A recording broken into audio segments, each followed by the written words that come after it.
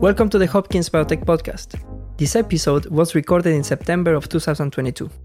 Enjoy. Hello and welcome to the Hopkins Biotech Podcast Insights segment, where we investigate major topics that are shaping biotechnology today. For updates about upcoming guests, follow us on social media and visit us at hopkinsbiotechpodcast.com to check out our full catalog of episodes. I'm your host, Joe Varielli, and our guest today is Brian Culley. Brian is the CEO of Lineage Cell Therapeutics, a clinical stage biotech company whose mission is to pioneer a new branch of medicine based on transplanting specific cell types to patients with serious medical conditions. Prior to joining Lineage in 2018, Brian held a number of senior leadership and executive roles at various biotech companies, including Artemis Therapeutics and Mast Therapeutics. Brian has more than 25 years of business and scientific experience in the life sciences industry and started at the bench working in drug development research at Neurocrine Biosciences. He received a BS in biology from Boston College, a master's in biochemistry and molecular biology from the University of California at Santa Barbara, and an MBA from the Johnson School of Business at Cornell University. Brian, thanks for joining us today. Hey, Joe, my pleasure. Thanks for having me.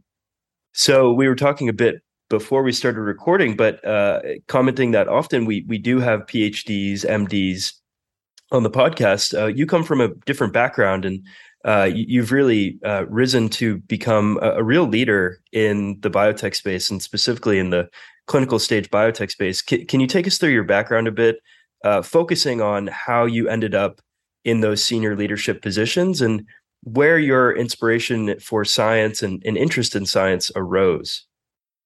Yeah, I've always just been fascinated, like many people, by the sciences. You know, as a kid, especially the life sciences. I was all about dinosaurs and planets and things like that. So I became a biology major as an undergraduate. I was interested in medicine, but didn't want to be a doctor. I was interested in teaching, but didn't want to be a teacher.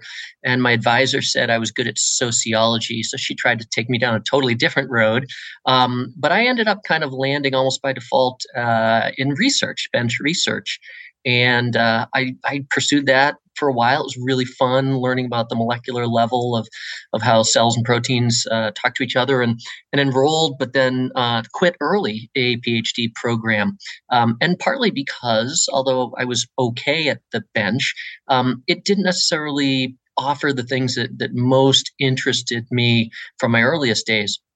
So I set off on a journey that took about 4 years to move from bench research onto the business side. So I went through a period of time where I was working in technology licensing for UC San Diego, and I did some business development, and I got that MBA. So it's been a really interesting journey, but I never did not want to be too far from science. And being the CEO of a drug therapeutic company, you know, you are living in science every day, even if you don't have a lab coat. Yeah, and I think we'll kind of weave throughout the interview your experience in senior leadership at these relevant positions. I want to ask you about your most recent position at Artemis and Mast. Can you tell us a little bit about those experiences and how you've grown as a leader and how that plays into how you lead at Lineage? Well, I became a CEO fairly young. I was fewer than 40 years of age, because I kind of stepped in a strange way in a company that was kind of broken and near bankruptcy. In fact, just a couple of weeks from implementing an entire plan of liquidation. That company, after a few years, ended up getting involved in sickle cell disease, and that was before it became, quite as it's much more well understood today. But 10, 15 years ago, there weren't so many companies working in sickle cell disease. I had the pleasure of running what has been history's largest ever clinical trial in sickle cell disease. It was 388 patients. It was a phase 3 trial. Unfortunately, it was unsuccessful. We were going head to head at the same time with Pfizer with a 350 patient study. Theirs also was unsuccessful. So at Mast, I focused on sickle cell, and at Artemis, I focused on malaria. But then I moved now more recently to Lineage, where we work on cell therapy and cell transplant. And there's some interesting parallels, but each company and its management challenges is going to be unique. Yeah, and before we get into that science, the last question I had for you is, in transitioning to Lineage, how do you identify a company that you would like to lead? I'm sure you had many opportunities that you pursued or people that pursued you to take on a leadership role. How do you identify a company with good science before you start working there, and decide that you want to be at the helm of that company and lead clinical development? Well, I think evaluating a company on its science is probably one of the most difficult things. If you think about a venture capital group trying to make investments in high caliber science and successful science, if they're correct 1 or 2 times out of 10, they're probably making some good returns. Well, that's a miserable slugging percentage, right? 1 or 2 out of 10. So I think it's really hard. You actually, in many ways, and many people I interview, you want to think that you're picking good science, but we don't know. We don't know until we do the experiments, until we move the programs forward. So I think it's important to look at other characteristics. How can you contribute? What I saw was an organization that was ready for change, a board of directors that was asking for new leadership and change. So I proposed a vision. They endorsed that vision. And, the science, maybe we've been a little lucky along the way that some of the things that we have shown have worked out pretty well. But I'm no better at predicting what compound is going to be effective than anyone else, probably much worse. So it really is something you have to look at the totality of the environment you're going into. How can I be successful there? What am I looking to accomplish? And not pin yourself so strongly to the success or failure of a single asset. And that's coming from a guy who, had a failed phase 3 before getting this job. So you really need to be able to get beyond whether the science or Mother Nature or whatever cooperates with you. Yeah, and I think it's really interesting from that perspective that, and a lot of the companies that we interview that are sort of clinical stage, some of these technologies that they're developing that you're forced to evaluate weren't really present at all or weren't really feasible 10, 15, some even 5 years ago, right? So you're always having to keep up. Thinking about that in the context of Lineage, you're trying to develop these allogeneic cell therapies. When I think of allogeneic cell therapy, and I think what the market thinks of, is often these engineered cell therapies that we use for indications in the cancer, autoimmune space. Those are common, right? Although allogeneic cell therapies are not yet approved, we have some autologous engineered cell therapies. Lineage is doing something a bit different in trying to transplant a specific cell type where that cell type is missing, and that is leading to this disorder. Can you explain how Lineage is different from conventional allogeneic cell therapies that we might think of?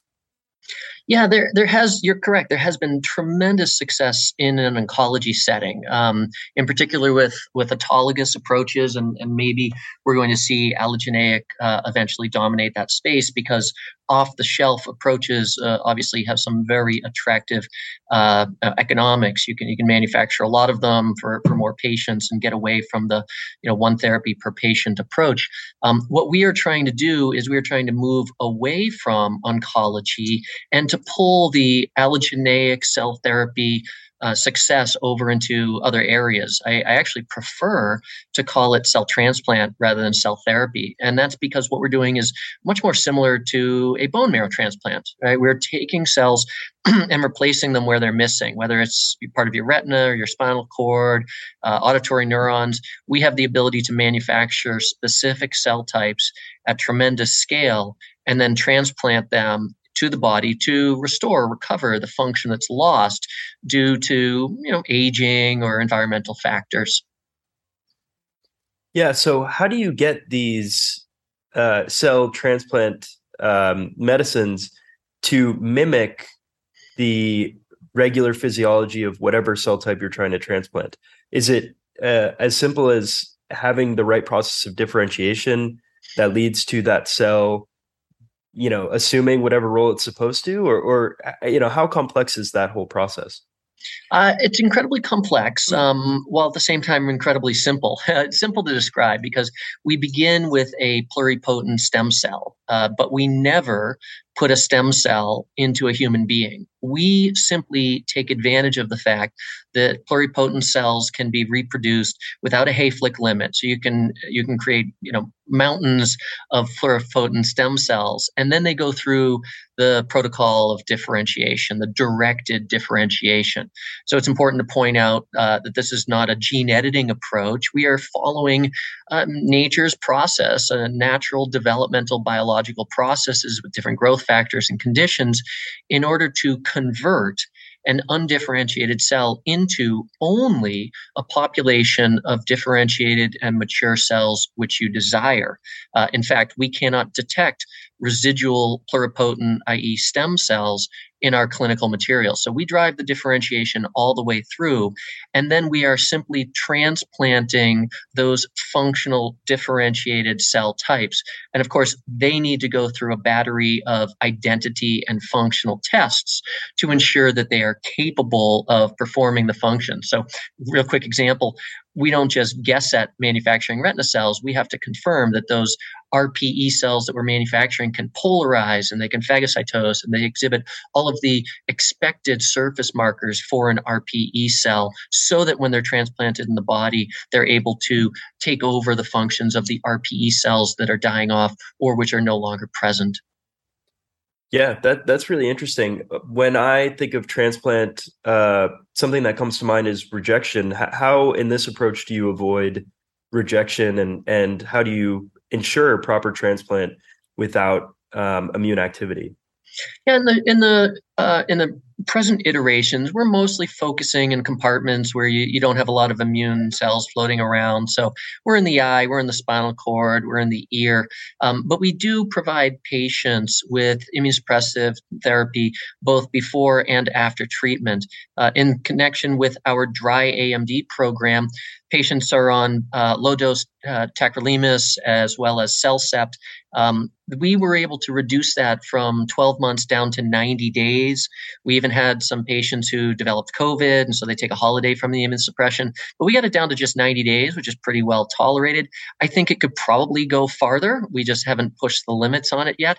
And throughout this period, we have never seen a single case of rejection of our cells going out, in the case of our ophthalmology program, at least 2 years, sometimes 4 or 5 years. And we recently published data from our spinal cord program where patients have had cells present as long as 10 years, and we've never had a single case of rejection. So I think a perioperative course of immunosuppression seems to be sufficient to tamper down any potential rejection of the cells.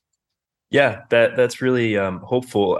Last question before we discuss more in depth some of these clinical programs that you're mentioning. Generally, do you see this as being a one-shot cure for a lot of these disorders, specifically the ones related to neurodegeneration?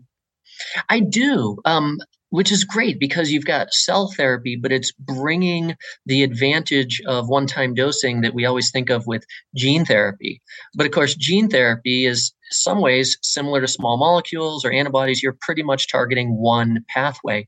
When you replace a cell, you're targeting all of the pathways simultaneously. That means you can be somewhat indifferent to what the origin of the disease is. You don't have to segment your market. You don't have to screen a whole bunch of patients to find just that one person that has that one mutation that you can fix. So we imagine that it probably is possible to receive multiple courses of our different cell therapies. However, to date, we have only treated patients one time, and we have seen effects that have lasted 5 outwards of even 10 years.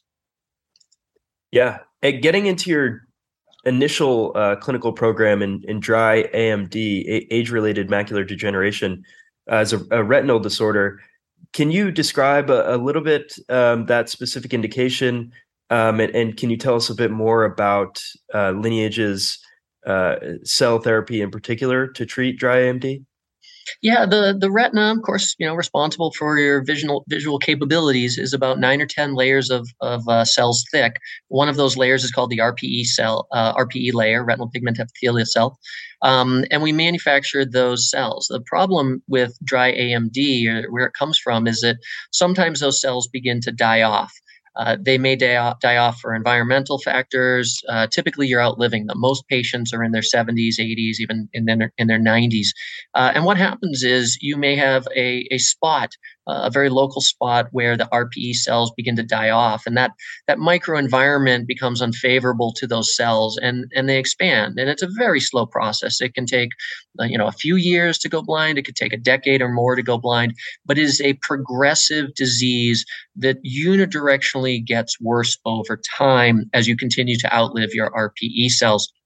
So that spot, much like a wildfire, will expand roughly in all directions at once, and eventually it begins to affect your central vision. It hits your fovea, and you lose your central vision. Eventually, you can go entirely blind. And we've seen people go from 20/20, 20/40 vision out to 2800 in just a few years. So it is a problem because human beings lack the ability to regenerate their retinal tissue. So what we have seen, and what no one else has shown with any other approach, is that we have been able to deliver pure populations of RPE cells. They're healthy, functional RPE cells, and we've delivered them across the fovea. And what we have seen is that peripheral area where the photoreceptors and the RPE cells they're unwell, they're underperforming, but they haven't actually been destroyed yet. They actually can be rescued. We've been able to show with high-resolution optical coherence tomography imaging that we can see very normalized architecture of the retina in areas where we delivered our RPE cells. That effectively means that the area of damage has gotten smaller. That's incredible because you'll never see that on a placebo arm. You'll never see that in an untreated arm. So if you want to detect a clinical benefit and you've got a patient that is actually showing a regression in the size of their atrophy in a disease that otherwise only progresses, it's really abundantly obvious. So it's really exciting clinical data.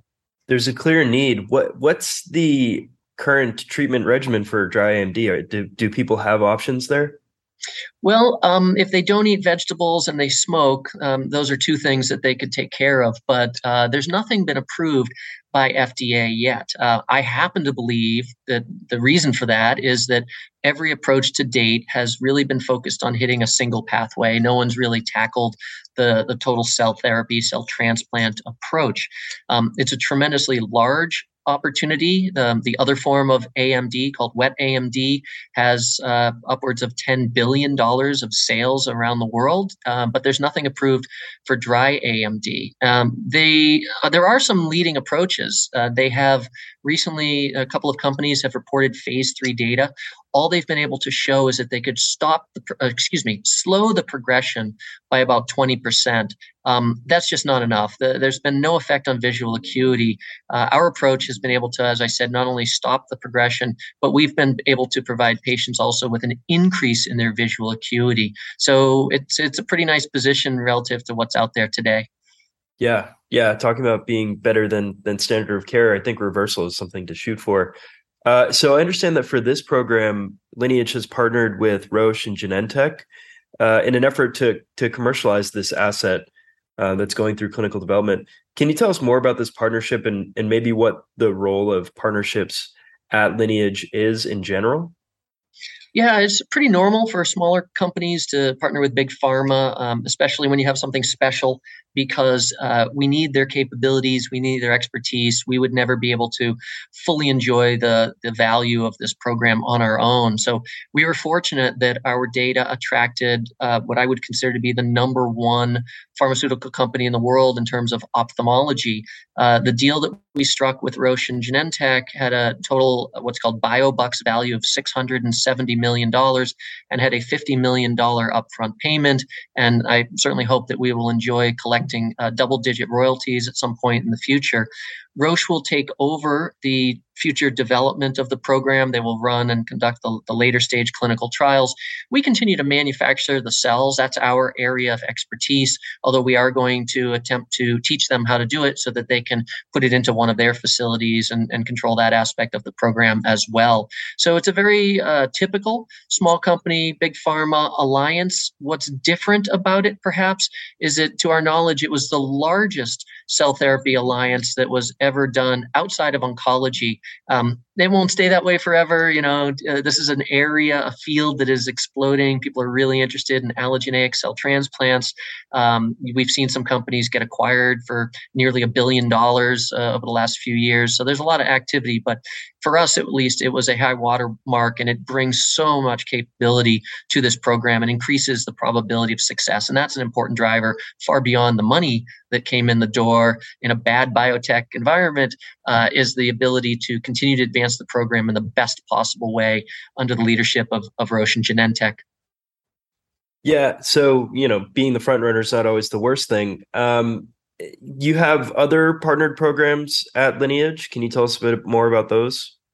Yeah, the spinal cord program, where we manufacture replacement oligodendrocyte progenitor cells to treat spinal cord injury and help people regain recovery.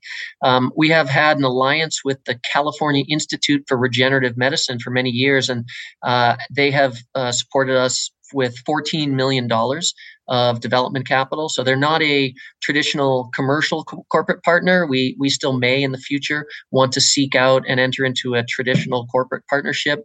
But in terms of development and reducing the development costs, our partnership with CIRM has been very meaningful.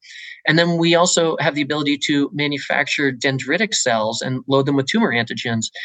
That program has actually been partnered with Cancer Research UK, who ran a phase 1 clinical trial in 8 patients in non-small cell lung cancer. So, sometimes the value that we get is through grants. Sometimes it's in-kind services. Sometimes it's regular way corporate partnerships. We're open to anything that'll keep our programs moving forward in good hands and create value for our shareholders along the way, of course. It's a busy business development team. How does the company? Yeah, sorry, go ahead. 2 people. 2 people.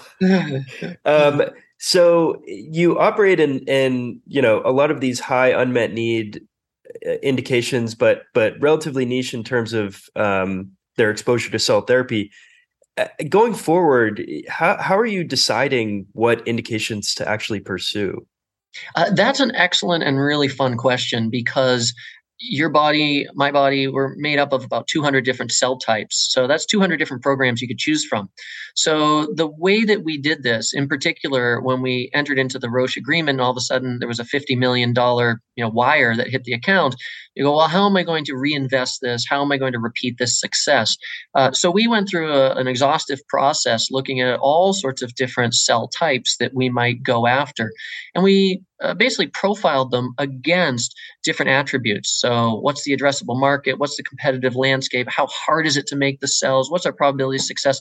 How many cells? Do I need 300 million NK cells? Do I need 10,000 auditory neurons? All of the different parameters.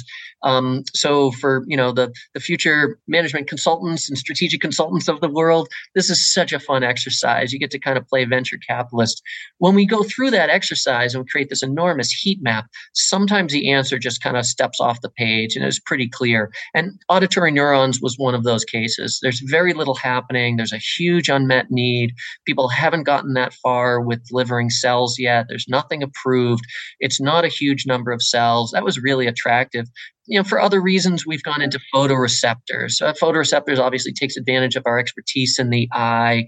It's a very difficult cell type to make. You've got rods and cones there. So there are a lot of different factors that go into that decision. But longer term, that's nice because you've got this punch list. You've already gone through and said, well, where could I go next? And we can even sort of hang out a shingle and say, hey, would someone like to work on this cell type or that cell type? You want to do dopaminergic neurons with us? Great. Bring the capital, we'll bring the expertise, and there's a new project. So it's really exciting to be able to go through that exercise and figure out what kind of cells to make and how quickly to get them into animal models. Not a model's any good. It's the best part of this job for sure. Yeah. How from the top, how do you encourage that sort of culture of learning? And I'm sure all of this requires a lot of digging into different fields of academic literature. How do you try to build that culture as the CEO? I think one's decision making is best when you are able to to help folks kind of look across individual departments. I mean, the way that you would develop a product if you were focused, I'm going to say, solely on the return on capital or solely on the impact to the patient, oftentimes you can go down roads that are not going to be successful and productive. You have to integrate them. I often say to the team, we can only do what we can fund. So we have to have programs that are attractive to investors. Otherwise, they're essentially academic programs to us. They're not going to be as capable of moving as quickly and so forth. That's all about balance. It's really important, I think, in my job, the job of the CEO, to be able to understand in in a fairly detailed and sophisticated way, what are the moving pieces in clinical and regulatory and quality, and you have to integrate them all together. It is too much to ask for every person in the company to have that sort of holistic view, but integrating them, getting them communicating so that you avoid, for example, someone in clinical saying, well, don't give me pressure to enroll because I know that the manufacturing folks don't have any material. And someone in manufacturing says, hey, why are you complaining about my production? Like, you don't have any patients on the clinical trial, right? They're enabling each other to fail. So, it's important to be able to look across disciplines so that you can get in front of those issues. Yeah, and really be the catalyst. So to close out, I'm wondering if you could tell us a bit about what are some of the near-term milestones for Lineage and what should we be looking out for in the next few months to a year? Well, in thinking about forward-looking statements, I'll remind everyone that they can always refer to our risk factors filed on sec.gov to learn more. With that said, I would say that something really important will be the initiation of the next clinical trial by Roche and Genentech. It's going to be really exciting when people see what they're planning to do with the program, and they'll be able to get a sense for when data will be available, because the evidence and the proof when it's done in pharma's hands versus a small biotech is always, compelling, I think, to a broader audience. We also have a number of FDA interactions for both our spinal cord program and for our dendritic cell vaccine program, as well as getting our auditory neuron program into animals. It seems like it wouldn't be a big deal moving from cell-based assays into animals, but that's a program that didn't exist a year ago. So if I wanted to do that with a small molecule, I've got to identify a target, I got to validate it, I got to screen millions of compounds, structure activity relationship, hits to leads, and so on. It would take years to get into animals. But we can go back to that heat map I described. We can pick a cell type. It's already been validated by 100,000 years of evolution what you need to do. And I know with 100% certainty that a pluripotent cell has the ability to become that other cell type. So our job then becomes limited to figuring out the recipe. And so if we can do that quickly, we can move into animals. So it's really efficient. I can launch a new program, get into animals with less than $1 million. So there are a lot of things that are coming for us in the near term. But overall, just finding a good pace of progress and expanding this field of medicine is something that we're really trying to accomplish here at Lineage. We're excited to see what the future holds. Thank you, Brian, for coming on to talk about your interesting journey through leadership and a lot of these interesting programs that Lineage is pursuing. Thanks, Joe. It's been my pleasure.